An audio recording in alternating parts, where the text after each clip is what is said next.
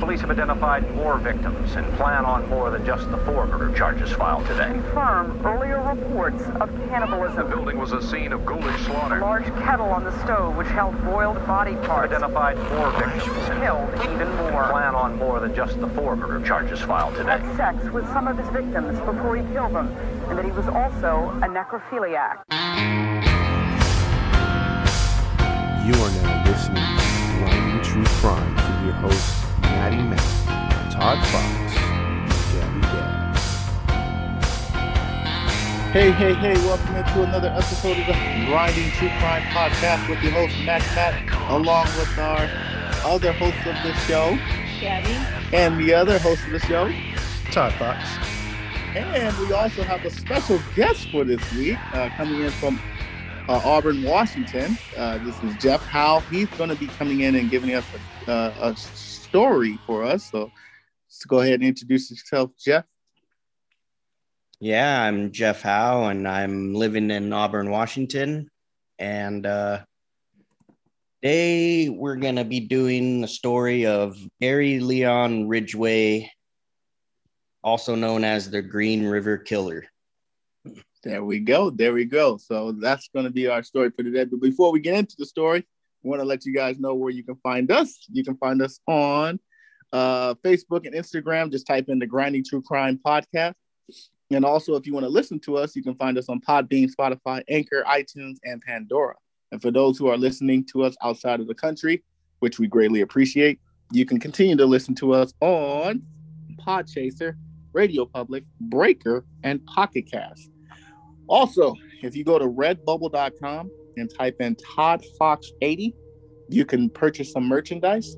And last but not least, please give us a 5-star liking. We greatly appreciate it. And another thing, this story may be graphic and might not be good for children. So listener discretion is always advised. Okay. That got everything out the way, Todd? I think so. I think you're good. Yeah, there we go. All right. So without further ado, first time we had a special guest, and we greatly appreciate it. So thank you, Geoff, for coming in all the way from Washington to give us a story. So I'm going to shut my mouth and let you take it away. Here is Geoff, what possibly could be a multiple part story. Take it away, Geoff. All right. So, this story today, I'm bringing you Gary Leon Ridgway. And many people may have heard of Gary Ridgway being the Green River Killer. A lot of his murders were here in the state of Washington, actually. Just that's why I kind of wanted to do the story. So it's kind of close to home, huh? Actually, real close. Believe it, the Green River actually runs through Auburn, Washington, parts of it, but it's mainly Kent, Des Moines area, which is south of Seattle. Okay. But not too far from Seattle, but in that vicinity. But okay. Anyways, Gary Leon Ridgway, I guess I'll just start by, basic stuff. He was born February 18th, 1949 in Salt Lake City, Utah.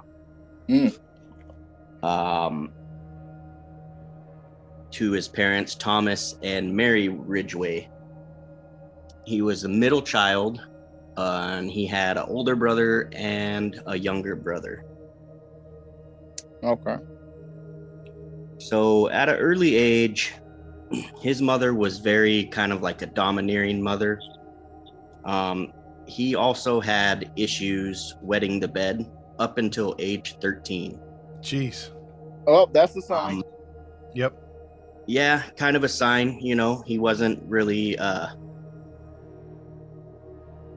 don't know what that issue was, but I do know that his mother would wash his genitals. And at that age? At that age too, yeah. Whoa. Yeah, that's and weird. That's when you're finding yourself puberty wise, and then you have your mom washing your genitals. That's not exactly, that doesn't exactly do wonders for your psyche. None at all. Yeah, that's kind of considered abuse. That's weird. Yeah. Yeah. Yeah. So, in that situation, he developed, sexual attraction and had fantasies from on his own mother from having her do that. Well, here we go. He fantasized killing her in cases as well. So in certain cases as well. So he was not really a fan of his mother, but at the same time, he was kind of a weird love-hate relationship. Yeah, it doesn't really have a lot of detail on what his relationship was like with his parents. Mm-hmm. His father was a bus driver, and his father actually would let it be known that he hated prostitution. And this is during a time where that stuff was going on, but it wasn't like real popular. We're talking about probably when he's 13 years old. This is probably in the 60s, early 60s, early 60s. So it was around, and his father let it be known that he did not like that. So I don't know if that had part to Gary Ridgway's a part in his later fantasies or whatnot, but I believe. Go ahead. I was just gonna say, right now I'm just picturing Gary playing catch with his father, and his father just randomly saying, I hate prostitutes, and then he says, hey son, I think that's enough catch. I think you should go in and get your genitals washed by your mom, and have a good night. Say your prayers before you go to sleep. That's what I'm kind of picturing. That's his everyday kind of life. I don't know. What do you think his dad knew about that? I would hope not. Yeah. Oh, I know that it does have some detail on his mom and dad. They would fight, and it doesn't really explain, I don't know if there was infidelity with his dad, or if his mom did on his dad, or the dad was cheating on the wife. But I know that later on in the story, we'll hear about Gary Ridgway having those issues himself in his life. So, nonetheless,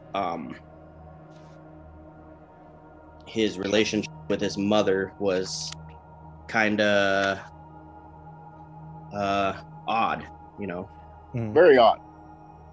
Extreme. So, in his teenage years, though, growing up and going into high school, at age 16, he stabbed a 6-year-old boy.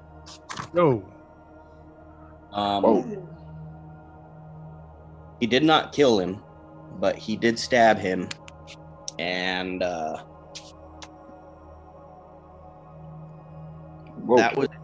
was his first, I guess, victim as a child. Okay. Was the kid a neighbor or a family? It doesn't really say. Okay. I don't know if he was hiking through the woods and he stabbed this boy. Well, he's already showing some kind of aggression. That's definitely an impulse thing, yeah. Stabbed him through his ribs into his liver. Oh, good Lord! And so that was didn't kill him. It did not kill him. He survived. Wow. Strong kid. Mm-hmm. So, other than that, at his young age, his IQ was recorded to be in the low 80s. Okay. This Gary Ridgway. So I don't think he was mentally all there. No, I said I don't think so either. I don't. Yeah, based off what I'm hearing, definitely sounds like he has some kind of mental issues going on. Yeah, and the real sad thing is it's I don't think he had such a real, I mean, I wasn't in that situation, but it doesn't seem like he had like a real troubled childhood. He wasn't beaten by his parents. I mean, it wasn't like, it was rough. He did have an older brother and a younger brother, and I don't think that they grew up in poverty, but who knows, it doesn't really explain a lot about his childhood. Yeah. Any information that I can get from. But Ridgway graduated from Tyee High School in 1969, and he married right out of high school his 19-year-old girlfriend, Claudia Craig. Oh, wow. Young love. So he was able to graduate and he get married at a young age. Shortly after that marriage, he joined the United States Navy and was sent to Vietnam. Here's another one. So, Vietnam, everyone knows about Vietnam. It was kind of a crazy war. A lot of stuff happened out there. During his time in Vietnam, I mean, he did see combat. So, but during his time, more than what his combat, what it entailed, he had frequent sexual intercourse with sex workers and contracted various sexual diseases.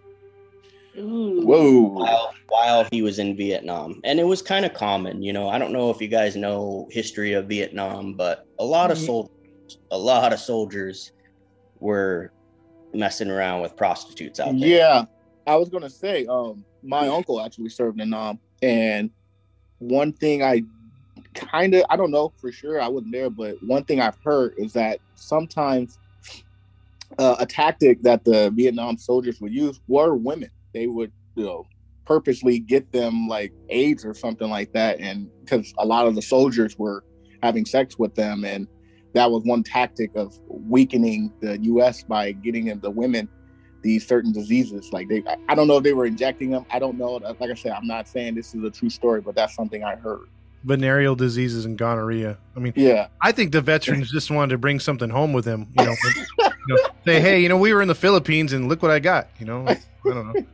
I don't know. Like I said, I don't know, but that was one tactic I heard that was being used. It's like they met a couple of their vets when they came back to California. Like, hey, you know what? Does it burn when you pee? Yeah, me too. All right, got the same thing. Was it Cassandra? Well, that was during the time of the hippie era, right? Like free love. Spread it all over the world, right? Well, see, they were raping the women over there, and then plus they were indulging in prostitutes too. So who knows where they got it? Yeah, that's what I knew about. It was common that the towns they would attack, they would rape the women. Yeah. Good point. That the Americans weren't exactly nice over there. So yeah. So he contracted gonorrhea, amongst other things, and this basically, it led to him having a short-term marriage. That marriage did not last at all. He came home, and I don't know if he spread that disease to his wife. Oh. Their marriage did not last. It was actually ended within a year. Oh, man. Oh, that's short. That's like Mike Tyson. As far as that goes, he was into prostitution. In 1973, he met a Marsha Lauren Brown, and they got married. So not too long after he got divorced, he was married again. And by this time, he had served his service. He was not in the military no more. As far as I know, he served a one term, and that was it. So he was a vet. Yeah, it doesn't say anything about him getting discharged. So I think he served his term and went on to his second marriage. He must have convinced his new wife that warts are common on the genitals. Yeah. How do we know he had warrants? I'm just guessing. That's all. I'm just I guessing. had a lot of He things. must have had something. Yeah. He's all, it's normal to be like that. She's like, okay. Oh. Sorry, So- Jeff. We do a lot of jokes here, man. Yeah, sorry. Oh, But yeah, we yeah. don't mean that. No ill will. No, I listened to all your episodes. I love the jokes. Okay. There we go. Thank you. Make it great. Who knows? Maybe I'll throw in some stupid crap too, but Hey, there's nothing wrong with that. I haven't got there yet. But Okay. during his second marriage, though, he became very religious. But Oh, wow. he would demand sex from his new wife, Marcia. He wanted sex in public places, sex Whoa. in the Oh, woods, wow. sex in the woods. And he had just a sexual appetite. He wanted sex with his new wife all the time, up to maybe 3 to 5 times a day. Jeez. Man, he's an animal. Sounds like he's headed somewhere bad. Give me half that He's sex already not drive. in a good place. Yeah. Jeez. So he had a very, very high sex drive. And the fact that he wanted to have sex out in public places, like maybe not public places, but in the woods, Yeah. it kind of makes you wonder, well, where was he having sex with? I was just about to say the same thing, Jeff. Women in Vietnam, out in the middle of nowhere, and and whatnot. It was like his fantasy, he was just very sexually in tune with his self. Like he was trying to relive that. Yeah, or Good he point. just had That's a good point. a lot of sexual fantasies. And so this went on, and he would have rough sex with Marcia. Often he would place her in chokeholds, Oh, man. demand rough sex from her while being religious and stuff, and quoting Bible quotes and stuff like that, and just being kind of a religious nut, kind of. That's Oh, okay, really- so not to cut you off, Jeff. Now, when you say he was religious, like, was he a pastor, or he was just, going to church and just professing? It basically says like he became like a born again Christian kind of type of dude. Oh, Where I don't know if you know that type of religious person. I don't I really know. Yeah, I'm familiar. But yeah, he would just quote the Bible and read the Bible and say stuff, and he just became a religious person, but at the same time he was Very committing common. sin. And this time while he was married to with Marcia, he was still having sex with prostitutes. Wow. So he would go and cheat on his wife. And in 1975 they did have a son. So 2 years into the relationship, he has a son, Matthew Ridgway. And about 6 years later, they divorced in 1981. Didn't see that coming, right? Yeah, I mean, like, normally when I'm getting choked out by my lover, I don't like them quoting, like Psalms 24:7 says, "Take this choke." I don't know. It's not really sexually appealing. What they say? The Bible says that. At your height, Todd, I highly doubt you've ever been choked out. Good point. Good point. That's a good point. He's too tall. I'd have to be in I'm prison. quite sure he abused the scripture where it says the women are, the head, the men are the head of the family. I'm quite sure he abused that scripture a lot. And the women are the weaker vessel. Yeah, the women are the weaker. Well, I'm quite sure. it showed he took what was convenient. Yeah. Yikes. In 81, they divorced, and it was due to infidelity, but it also says infidelities by both partners. Oh. So I don't know if, maybe those chokeholds just drove her to like go have normal sex with someone else. Probably. Probably. I wouldn't blame her if he was that aggressive. You don't Yeah. mind? No. Yeah, If he was aggressive in the sense of like, I just want to have sex normal, like, like I don't want Put me on a chokehold, babe. You're dead. don't want this guy like praying and then putting me in a chokehold. I know Jeff's right. The girl is probably like, you know what? I just want to lay down on my back. Just give me some wine and let's have normal sex. That's how I want to go crazy.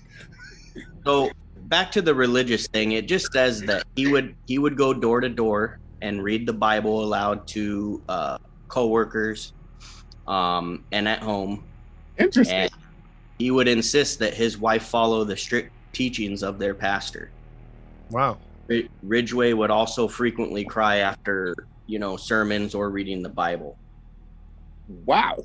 But during all this time, he's still buying prostitutes, putting his wife in chokeholds, and Wow. having sex in inappropriate places. So, she cheated on him for, there's no real good reason to cheat, but I guess she had a semi-good reason. I don't know. In this case, Jeff, I might have to make an exception. Yeah. Well, I agree with him. There is no good reason, but there is circumstances that'll drive you to that. Yeah, exactly. She didn't have an affectionate relationship. It was more of a dominant aggression. And women love to be loved and compassion. Women have to be loved, okay? Yeah. So that's about how that second marriage went. So this is now 2 failed marriages. 2 failed marriages, a lot of sexually transmitted diseases, and a lot of prostitutes. And a son. Oh, yeah, and a son. I forgot about that. So this brings us to about 1982, right? Mm-hmm. In the 80s. I was 2 years old. I wouldn't thought of it. I wasn't either. I was still wetting myself, but that was natural. That was natural. Yeah. So I was born in 1982. Oh, there you go. There you go, Jeff. In December of 1982. His killings. Uh-oh. So, July 15th, 1982 is a date of when the first body of Ridgway's first victim was found. I have a huge feeling on which women it is. Well, not what women. Which type of women. Yeah. Yeah. So, July 1982, children were playing along the Green River, and they saw a body of a Wendy Caulfield floating in the river. Dang. So a couple of kids, found this, and what do? You kind of go in for a closer look, but they eventually went and told authorities, hey, there's a body of a woman floating in the river, basically. Yeah. Because usually what everyone says is, oh, that's a mannequin. Looks like a mannequin. 99% of the time, it's not a mannequin. Yeah. What are the chances of there's more of a chance of an actual real body floating in a river than a damn mannequin. Yeah, or especially up in that area, you could probably see a better chance of seeing a Sasquatch than a real mannequin in the water. No one's going to go to Sears and be like, you know what? I don't want this mannequin anymore. I'm going to throw it in the river. It's usually a dead body. Yep. Yes, exactly. So before I go into this part, she was found. She's about 16 years old, and she was strangled. 15? 16 years old. Oh, 16. Okay. She disappeared July 8th, found July 15th. Oh, full week. Dang. So about a week later. Yeah. And in the water, she must have been decomposed a lot. Yeah, bloated probably too. Definitely bloated. Yeah, Deborah Bonner, 23 years old, was found floating face down in a river. And that's how far away from this first one? Not very far. Still in the same Green River. Okay. Yeah, because the Green River is a long freaking river. Yes. So same area. We're talking like probably in the Kent or Auburn area. Your neck of the woods. Yep. Exactly. So it is kind of a long river, but it's, you know, if it's obviously not the longest river, but it does cover some stretch of land out here. Yeah, because doesn't it go through like 6 cities or something like that? Yeah. Something like that. Kent, Renton, all that, you know, all through there. Mm-hmm. Or July 12th and found on the 25th or whatever, 4 weeks after the first one. And 2 weeks after she went missing. And she too was strangled, right? Or also strangled. Yeah. Ugh. So just to give you an idea real quick, those are the first 2 victims found. Just to give you an idea of what we're going to go through. All of Gary Ridgway's victims were strangulation. Either they were choked to death or they were strangled by use of clothes or his bare hands. None of his victims were beaten. There were no weapons used. There was no guns, no knives, no beating, nothing. It was all strangulation. Imagine being strangled to death. Like, ugh. Well, that's what he liked sexually. So. Yeah. So that's kind of interesting. So very interesting, and which is why a lot of this stuff went on for a long time. And when we get into the sheer number of what we're talking about, you'll understand why this case is it'll go short, and it won't be as long and dragged out as if it were like a shooting or someone using a knife to kill someone. Yeah. The details are very just basic. Body found, body discovered, decomposed, and strangled. But they all lead to that Green River, huh? Well, not all of them. I mean, there's, and we'll get into that. We'll get into that. So this guy, this guy was a monster. Yeah. So August 15th, 3 more bodies are found. 3 more? 3 more. 5 already. 5. So one of them is found in shallow water, and her name is Marcy Chapman. She's only 31. Oh, wow. And then a 17-year-old Cynthia Hins is also found in the shallow water. And then a few yards away, an Opal Mills 16 was found. So not in the water, but a few yards away in some tall grass. And she was strangled. All of these women are strangled. Opal Mills was found with her trousers knotted around her neck, breast exposed, and bruises on her arms and legs. Oh. So these women were raped, strangled, and basically left either floating or just in wherever he decides to dump these bodies. And they were, man. If I'm not mistaken, they were looking for 1 and they found 3 that day. Was exactly. Yeah. God. Well, no, I think they're combing the area, is what they're doing. Oh, okay. And in that same area where they found the other 2, because by this time, and I forgot to mention this, I'm sorry about that. No, actually, no, we're good. Okay. That's the next step. So after these 5 bodies, are discovered all in the same area, and we're talking maybe, no less than a couple miles apart from where all these 5 are found. They set up the Green River Task Force. Oh, yes. To investigate, what is going on. I think the investigators start piecing together that all of these women have things in common.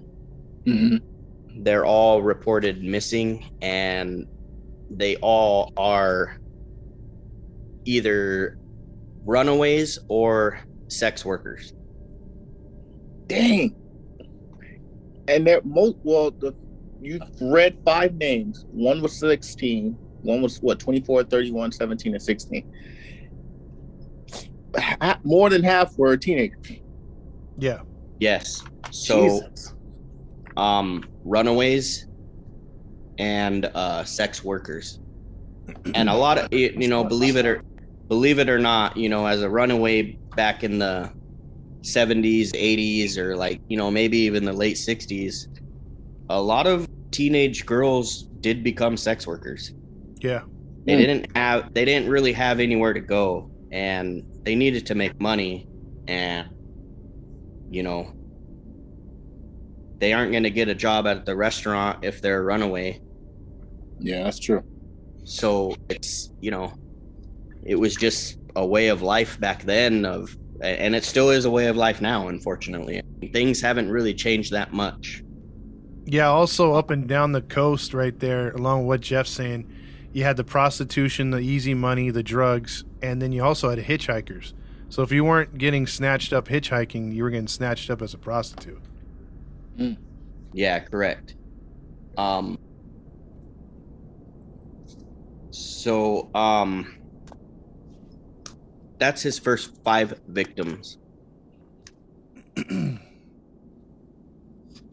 And they developed the task force, which is led by Detective Dave Reichert and Robert Keppel. Were the 2 main detectives that were assigned to this case and basically developed this task force. Okay. So over the next couple years, this Green River Task Force would basically discover that this was amounting to about 40 other women that were killed in that span. 40 other? Yeah. God. Found the same way? All found the same way. Whoa. So pretty much every single person he was sleeping with, huh? Yeah, basically. So after his second divorce, and we're talking about 1982, and we'll get into, the next couple years or whatever, he went on a rampage, basically. Yep. I see. And all of the women had everything in common. They were all aged 13 to 40 years old. No one really over 40. And a lot of and I think only one of them is 40. all of them are real young, and they're prostitutes or runaways. And yes, and a lot of them were raped and strangled from behind. So what he would do is, in interviews, he had stated that he would be having sex with them from behind, and he would just use his elbow and choke them out that way. Oh. Okay. So, we're all adults, so he had them in doggy, and then he would just put his elbow in their back of their neck and just strangle them like that. Yeah, and just a little bit of insight on his physical type. He was kind of like a stocky dude, had a muscular physique, and we're talking about teenagers in most cases. Yeah. He overpowered him. He overpowered him, and you know, he wasn't like a scrawny dude. He kind of had like a build on him. Got you. April 30th, 1983. This is when he becomes a suspect, actually. So now they got a tip on him? Well, what happens is, in 1983, he picks up a prostitute named Mariel Malvar. She's 18 years old, and she was seen getting into his truck by her boyfriend. Boyfriend says she got into his truck, described what the dude looked like, kind of described what the truck looked like. And about 4 days later, the police get to Ridgway's house, question him about her disappearance, and he basically denies everything. Yeah, so it probably went down as, you know, the detectives knocked on the door. They say, Mr. Ridgway, can we talk to you about something? They asked him the questions, and then the two cops look at each other and be like, I think he's good.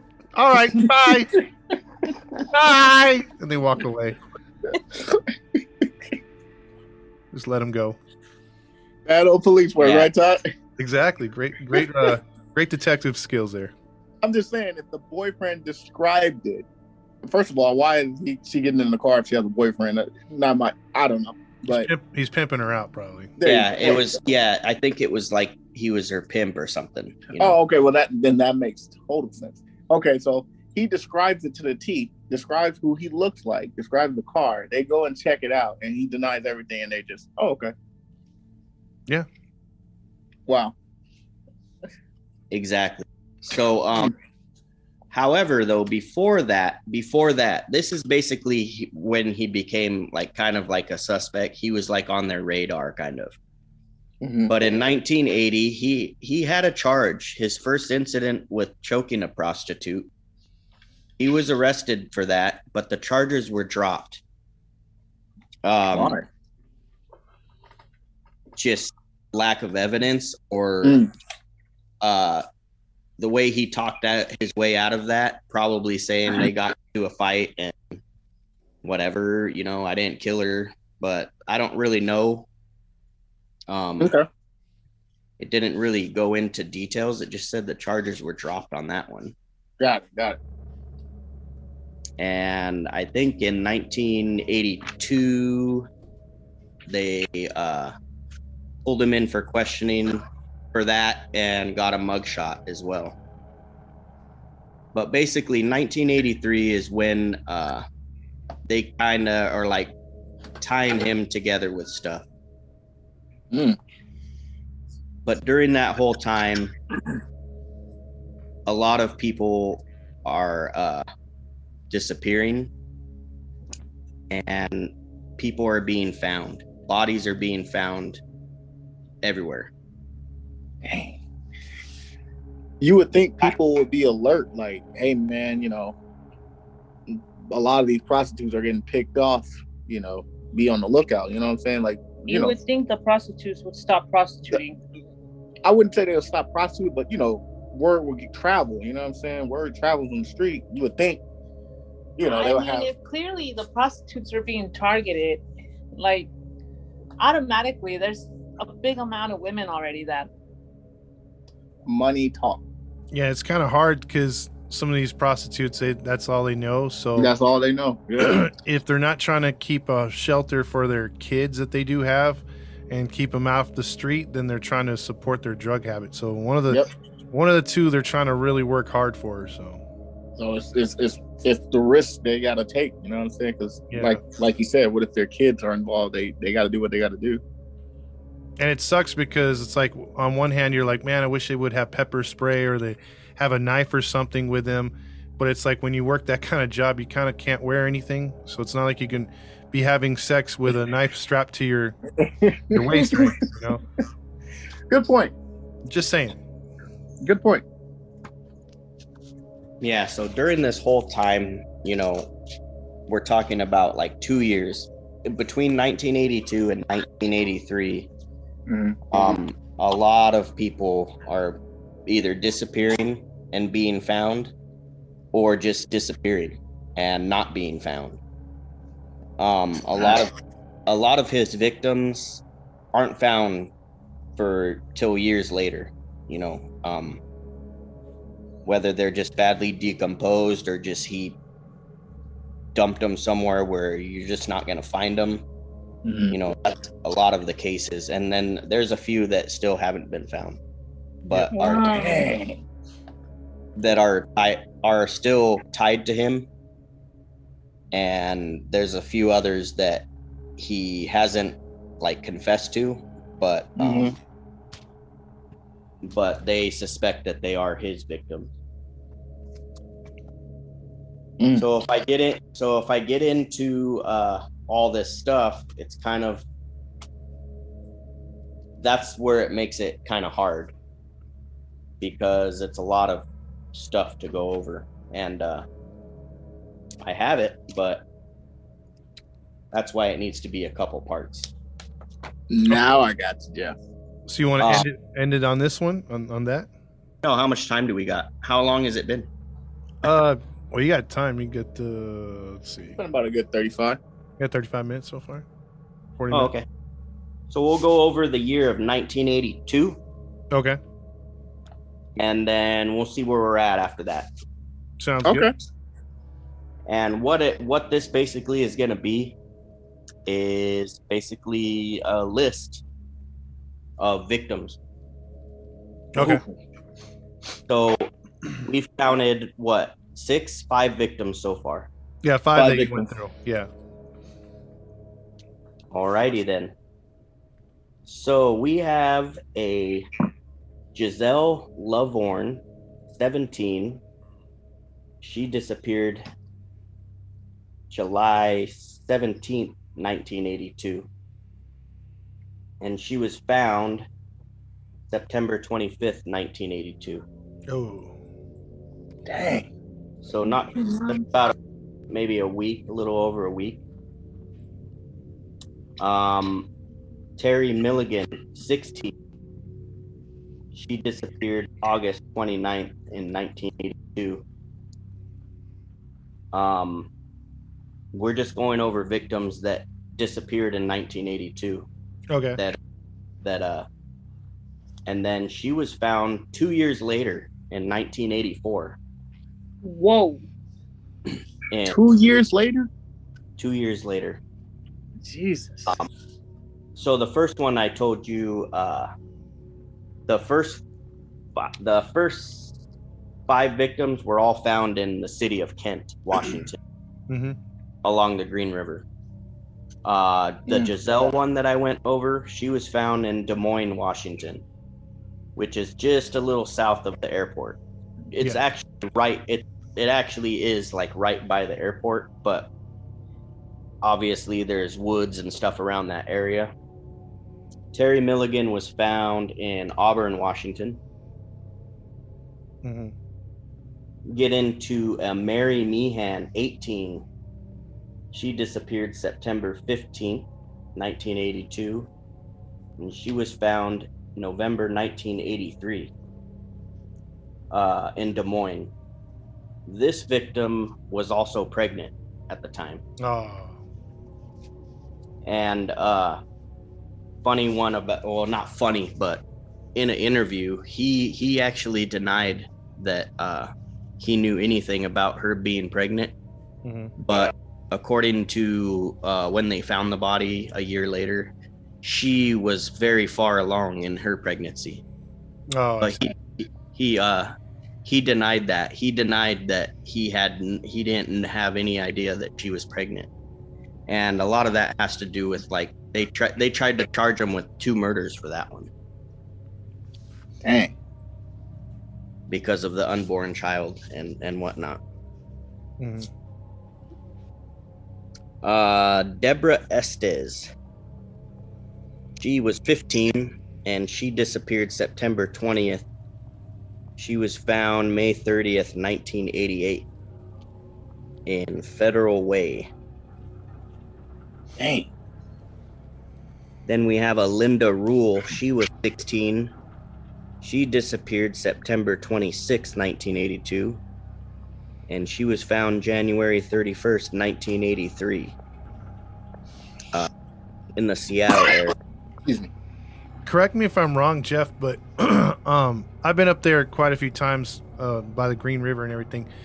Through the entire Green River, isn't it sort of like marshy, like tall grass, a lot of trees? Oh yeah, it's like foresty type. Yeah, It has easy to hide cattail a body. things. Okay. Oh yeah, like you can dump a body there and it would sit there for literally if they didn't start finding bodies and searching a vast area, you know, Mm-hmm. they wouldn't have no idea where to look. True. You know, as I'm going through this list though, I'm kind of leaving things out because, you know, a lot of these victims that I'm naming off, these people are found later after he's already incarcerated, after he's already caught. He ends up getting caught, you know, through DNA years later. This is years later. Oh, I mean, he doesn't get apprehended till 2003. Get out. But the killings eventually stop. They stop in the 80s. He doesn't keep killing all the way up until 2003. But you know, a lot of these victims that I'm naming off, he had to lead authorities to these victims and show them, you know, where they're at. Dang. So some of those bodies that they found was probably bones and stuff that were just. Oh yeah. Yeah, exactly. And then in some cases too, like when he's telling investigators, there's a few cases where he killed so many women that he would often confuse the women and lead police to a certain body, but it wasn't the one that they were asking about. It was someone else. But he said that, you know, in a couple different occasions, oh well, she looked just like this one, so I don't know, you know. Wow. That's how bad this crap is. But as I'm going through this list, yeah, it's the Green River. Yeah, it is marshy and it is probably hard to just, if you're not looking for something specific, you probably won't find it. Yep. Interesting. And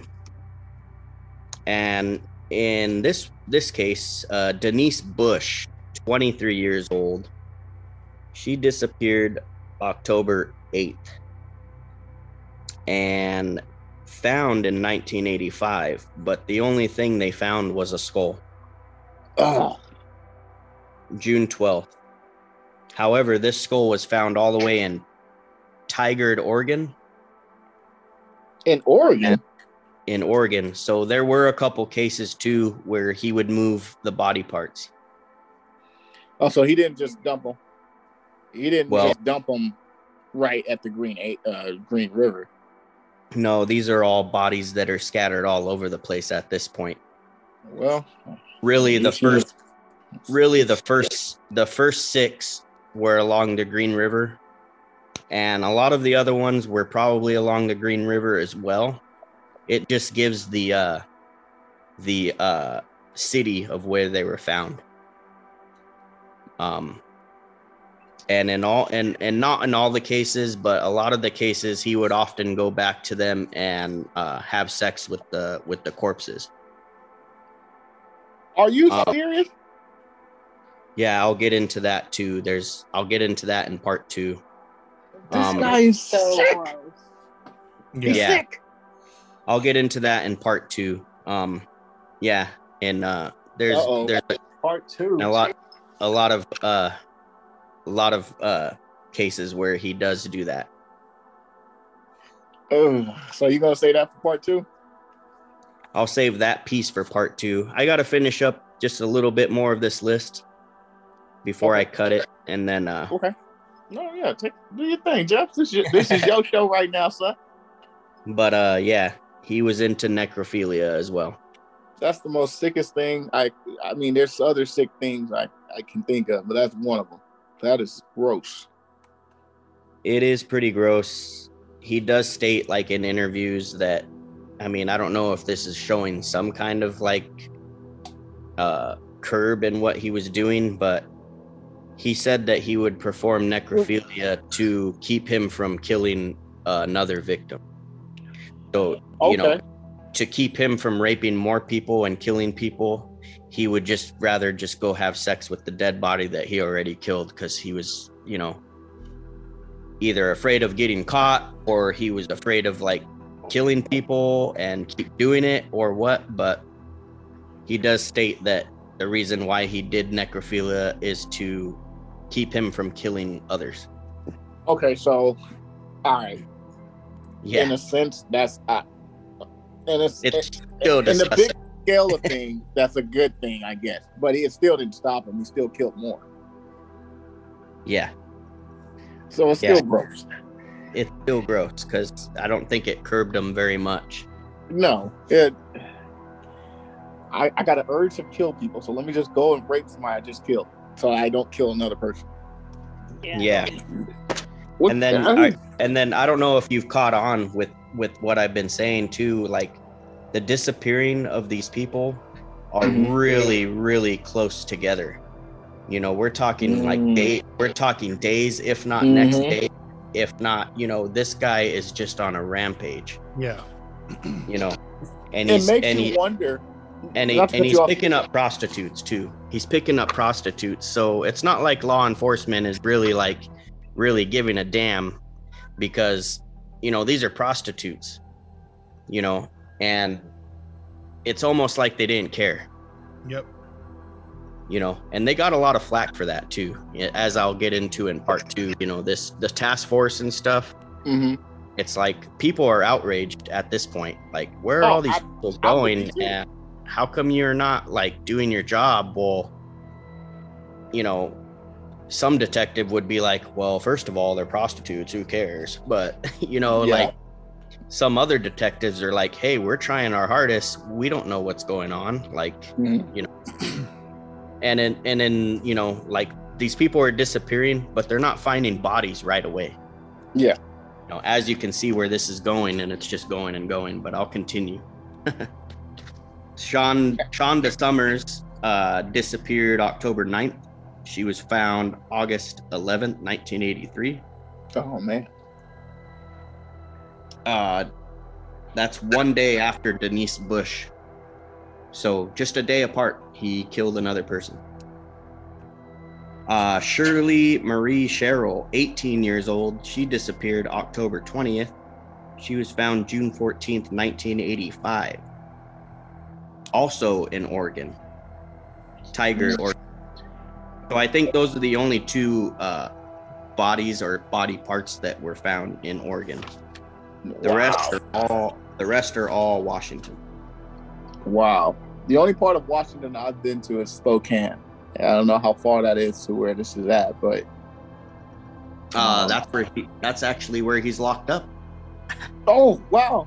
Well, no, he's in Walla Walla, so I don't know how far that is from Spokane. I think that's actually south of Spokane, but that's a funny name. Almost made me laugh. But well, if this is south of Seattle, it must be like 5 hours away. Well, Spokane is east. It's eastern Washington, and that's probably like 5 hours from Seattle. I'm only 45. I'm only 45 minutes from Seattle, but no, none of his victims were found that far east. Okay. All of his victims are found, really, the furthest ones are Oregon in Tiger. Okay, that's more north, right? Yeah, and he would move the bodies. A lot of these victims too were actually they were killed at his house, and he took them to his house, raped them, had sex with them, probably killed them in the house, and then transported the bodies and dumped the bodies wherever. That's what I was thinking. Like, you know, not all of them. Some of them he did kill out in the woods or whatever, but a majority of them would take them home first, kill them, and then dump their body off. But that's what I was thinking, because you picking them up in the car. I'm quite sure he didn't do it in the car. He must have took them to like a hotel or somewhere. Oh yeah, and he had a scheme set up. Like he had he used his son as a pawn. Like, oh yeah, I have a son, and would you like to meet my son? He would tell all these young girls that, like he would have toys in his truck as like, oh, okay, this guy's cool. He has a family. He's not gonna kill them in. Like he's not the Green River Killer, because a lot of these prostitutes, they all know each other. And they're not really that naive. They're like, oh, we should probably be careful. There's a killer. But then they are kind of naive. Somebody completely different.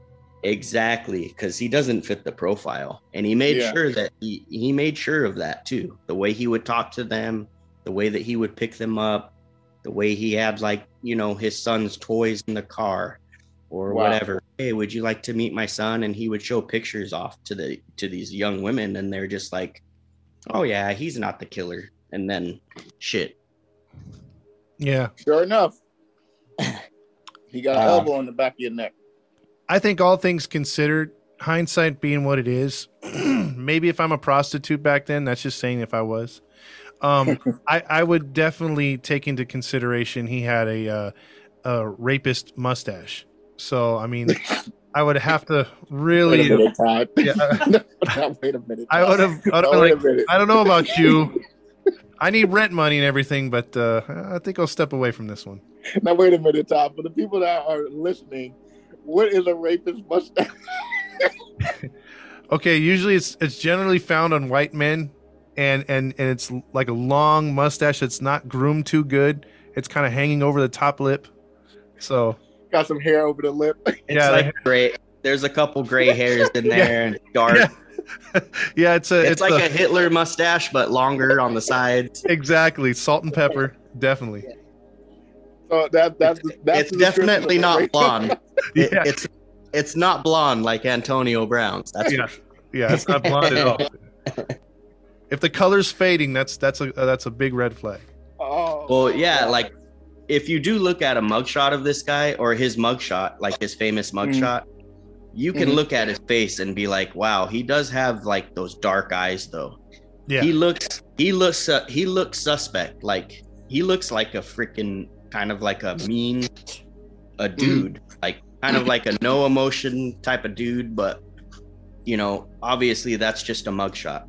The way he was able to persuade young women, get them in a truck is a totally different person, I'm sure. I agree. I was going to say this, maybe, just maybe, he probably was doing this when he was in Nam. Oh, I mean, I'm sure, maybe in Nam though, it was maybe more forceful because it was like, he's not even, in the United States, but that's what I'm saying. I think he learned a lot of ways to be forceful while he was in the service. Because you're over there, like you said, in a whole new country, ain't nobody going to arrest you for it. So you can do practically whatever you want to these people, to the women that you done captured in a sense. You can, hey, here you go, test it out. Nobody's going to arrest you for it. They're collateral damage in the sense of war. Yeah. It just sucks that he brought that mentality over back to the U.S. and targeted innocent, young women. Yeah, I hear that.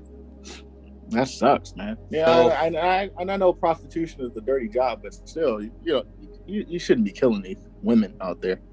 No, that's what Geoff was talking about. I mean, the cops were dehumanizing them. They were just like, oh, whatever. If it was a 16-year-old still going to high school doing her thing, it would have been a big story. Easily. I totally agree with you and Geoff on that one. Easily. I think this was definitely watered down to the sense of who cares. Nobody's gonna, miss them anyways. Looking for them. Yeah. 40 different young prostitutes. Come on now. All in the families. same vicinity, yeah. Well, like how many have I even like? Don't worry about it. Go ahead. Yeah, how many have I even gone through, like, already, I mean, there's, as you'll come to find out, there's more than 40. But Wow. He confessed to 40. Wow. But there's more. There's more.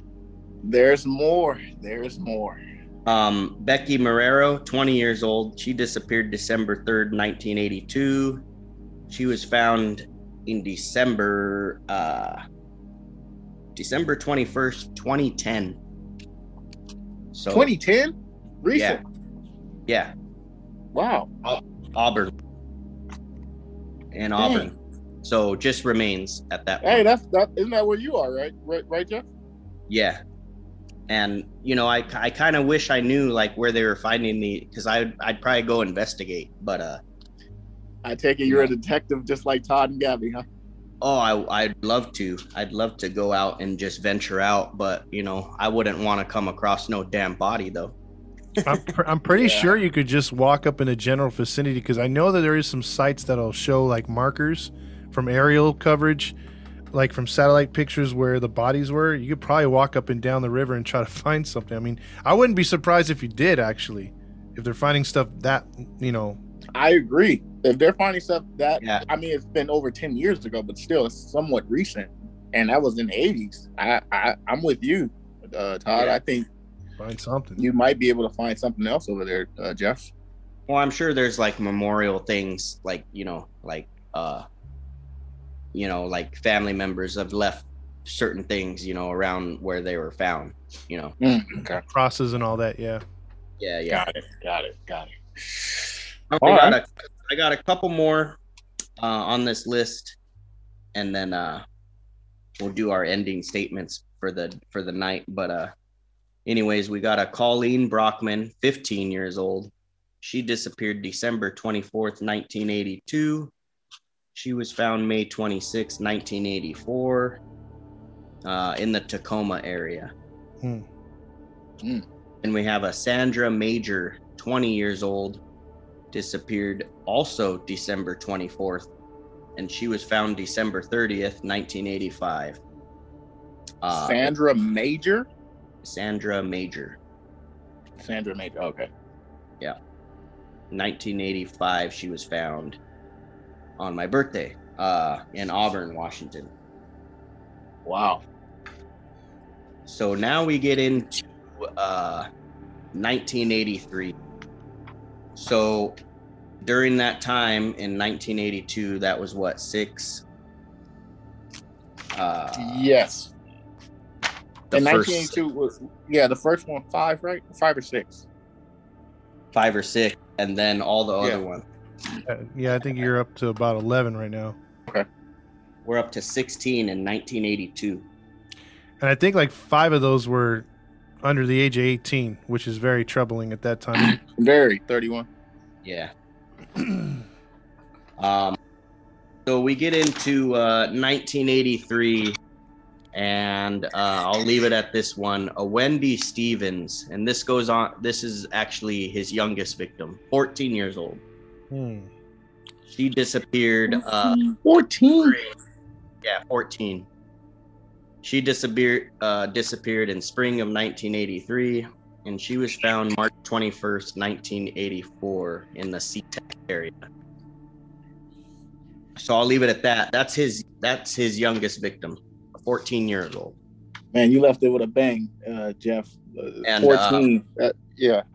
14. She was a runaway, and there was just a new story about her. Actually,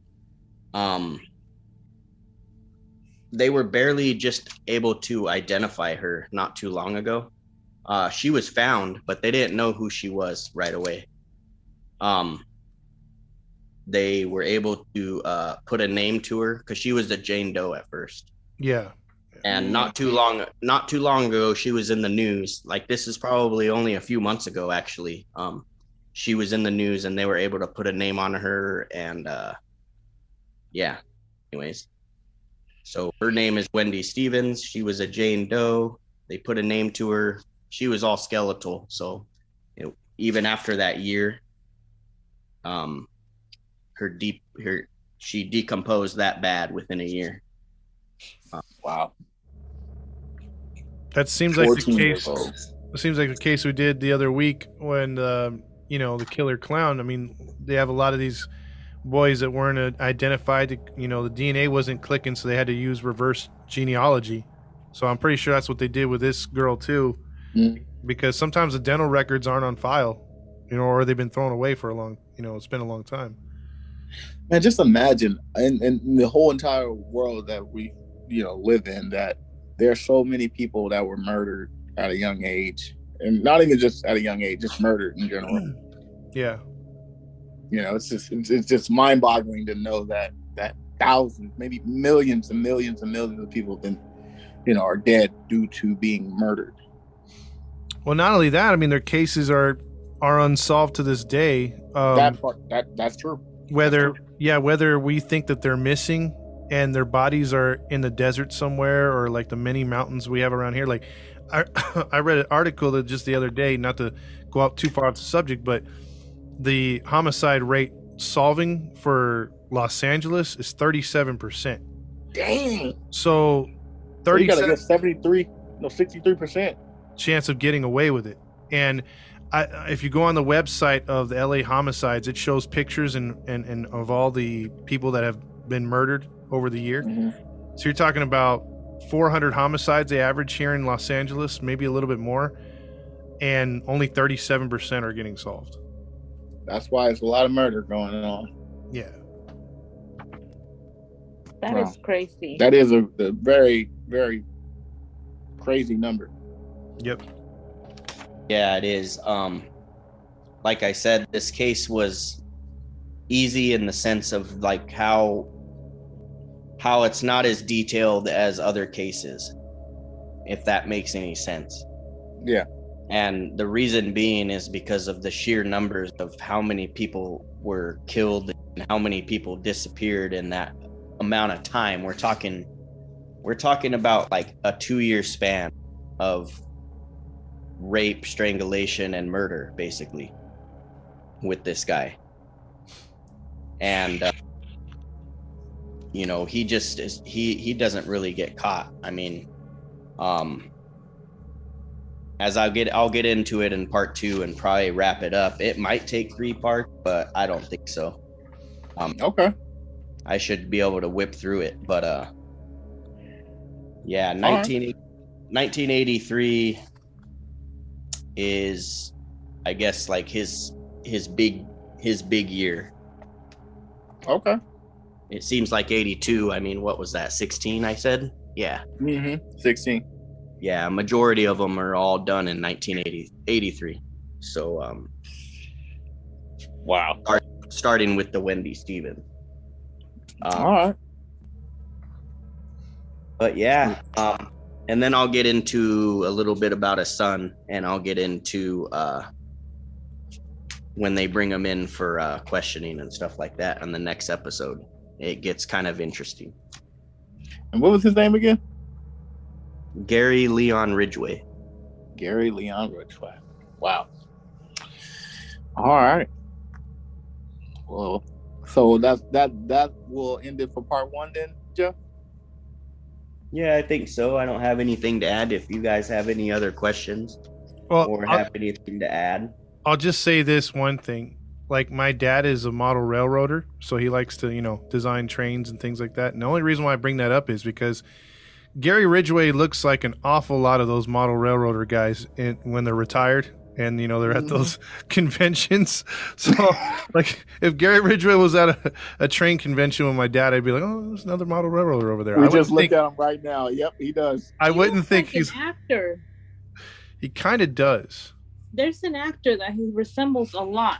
He's got the glasses, got the nice hair. There's a mustache, like you guys. Yeah, the rapist mustache is there. It's like in all its glory. What's that guy from The Simpsons? Flounder? Oh, Flanders. No, Flanders. He kind of looks like Flanders. Flounder. That's Little Mermaid. He looks like Flanders too. Yeah, and he was religious like Flanders. Yeah, there you go. There you go. That's what they got.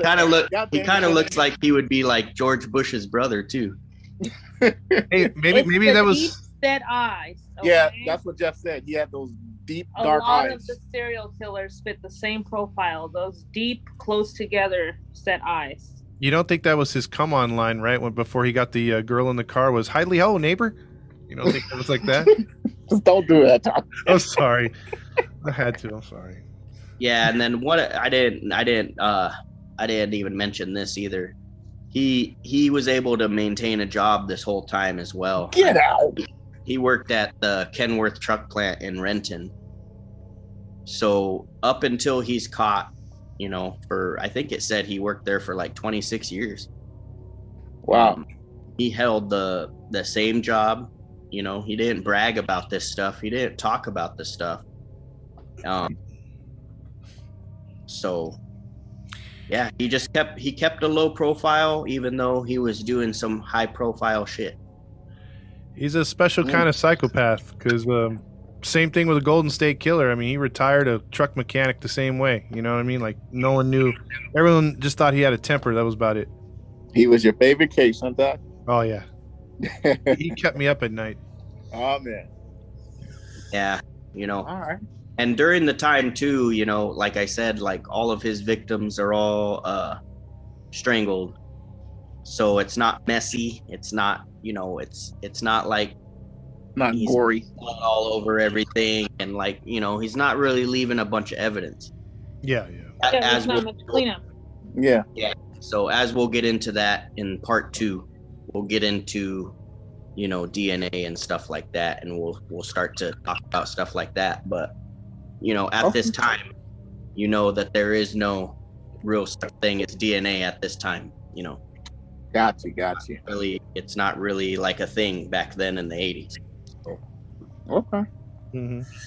Well, thank you, Jeff, for that story. This was part 1 of the Gary Ridgway story.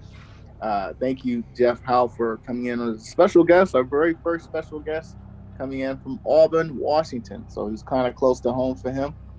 And so we thank you once again. And for those who are listening, thank you for this one. This was a little different. You know, there wasn't the original 3 on this one, but it was still good. So we hope you guys enjoyed it. So before we sign off, I want to let you guys know once again where you can find us. Look us up on Instagram and Facebook. Just type in Grinding to Crime. If you want to continue to listen to us on the radio, not radio, but you know, when you got your headphones on, whatever, go to Podbean, Spotify, Anchor, iTunes, and Pandora. And once again, for all of those listening to us out of the country, if you want to continue to listen to us or spread the word, tell them to listen to us on Podchaser, Radio Public, Breaker, and Pocket Cast. Once again, go to redbubble.com for merchandise. Type in Todd Fox 80, and if you can please leave us a 5-star liking, we will greatly appreciate it. So, with that being said, this is Matty Matt along with our narrator for today. Yeah. Big Jeff coming from Auburn, Washington. Thank you, Jeff. Also, our other host of the show, Gabby. and the other host of the show, Todd Fox. And we are signing off. Toodle. Peace. Y'all come back now, you hear?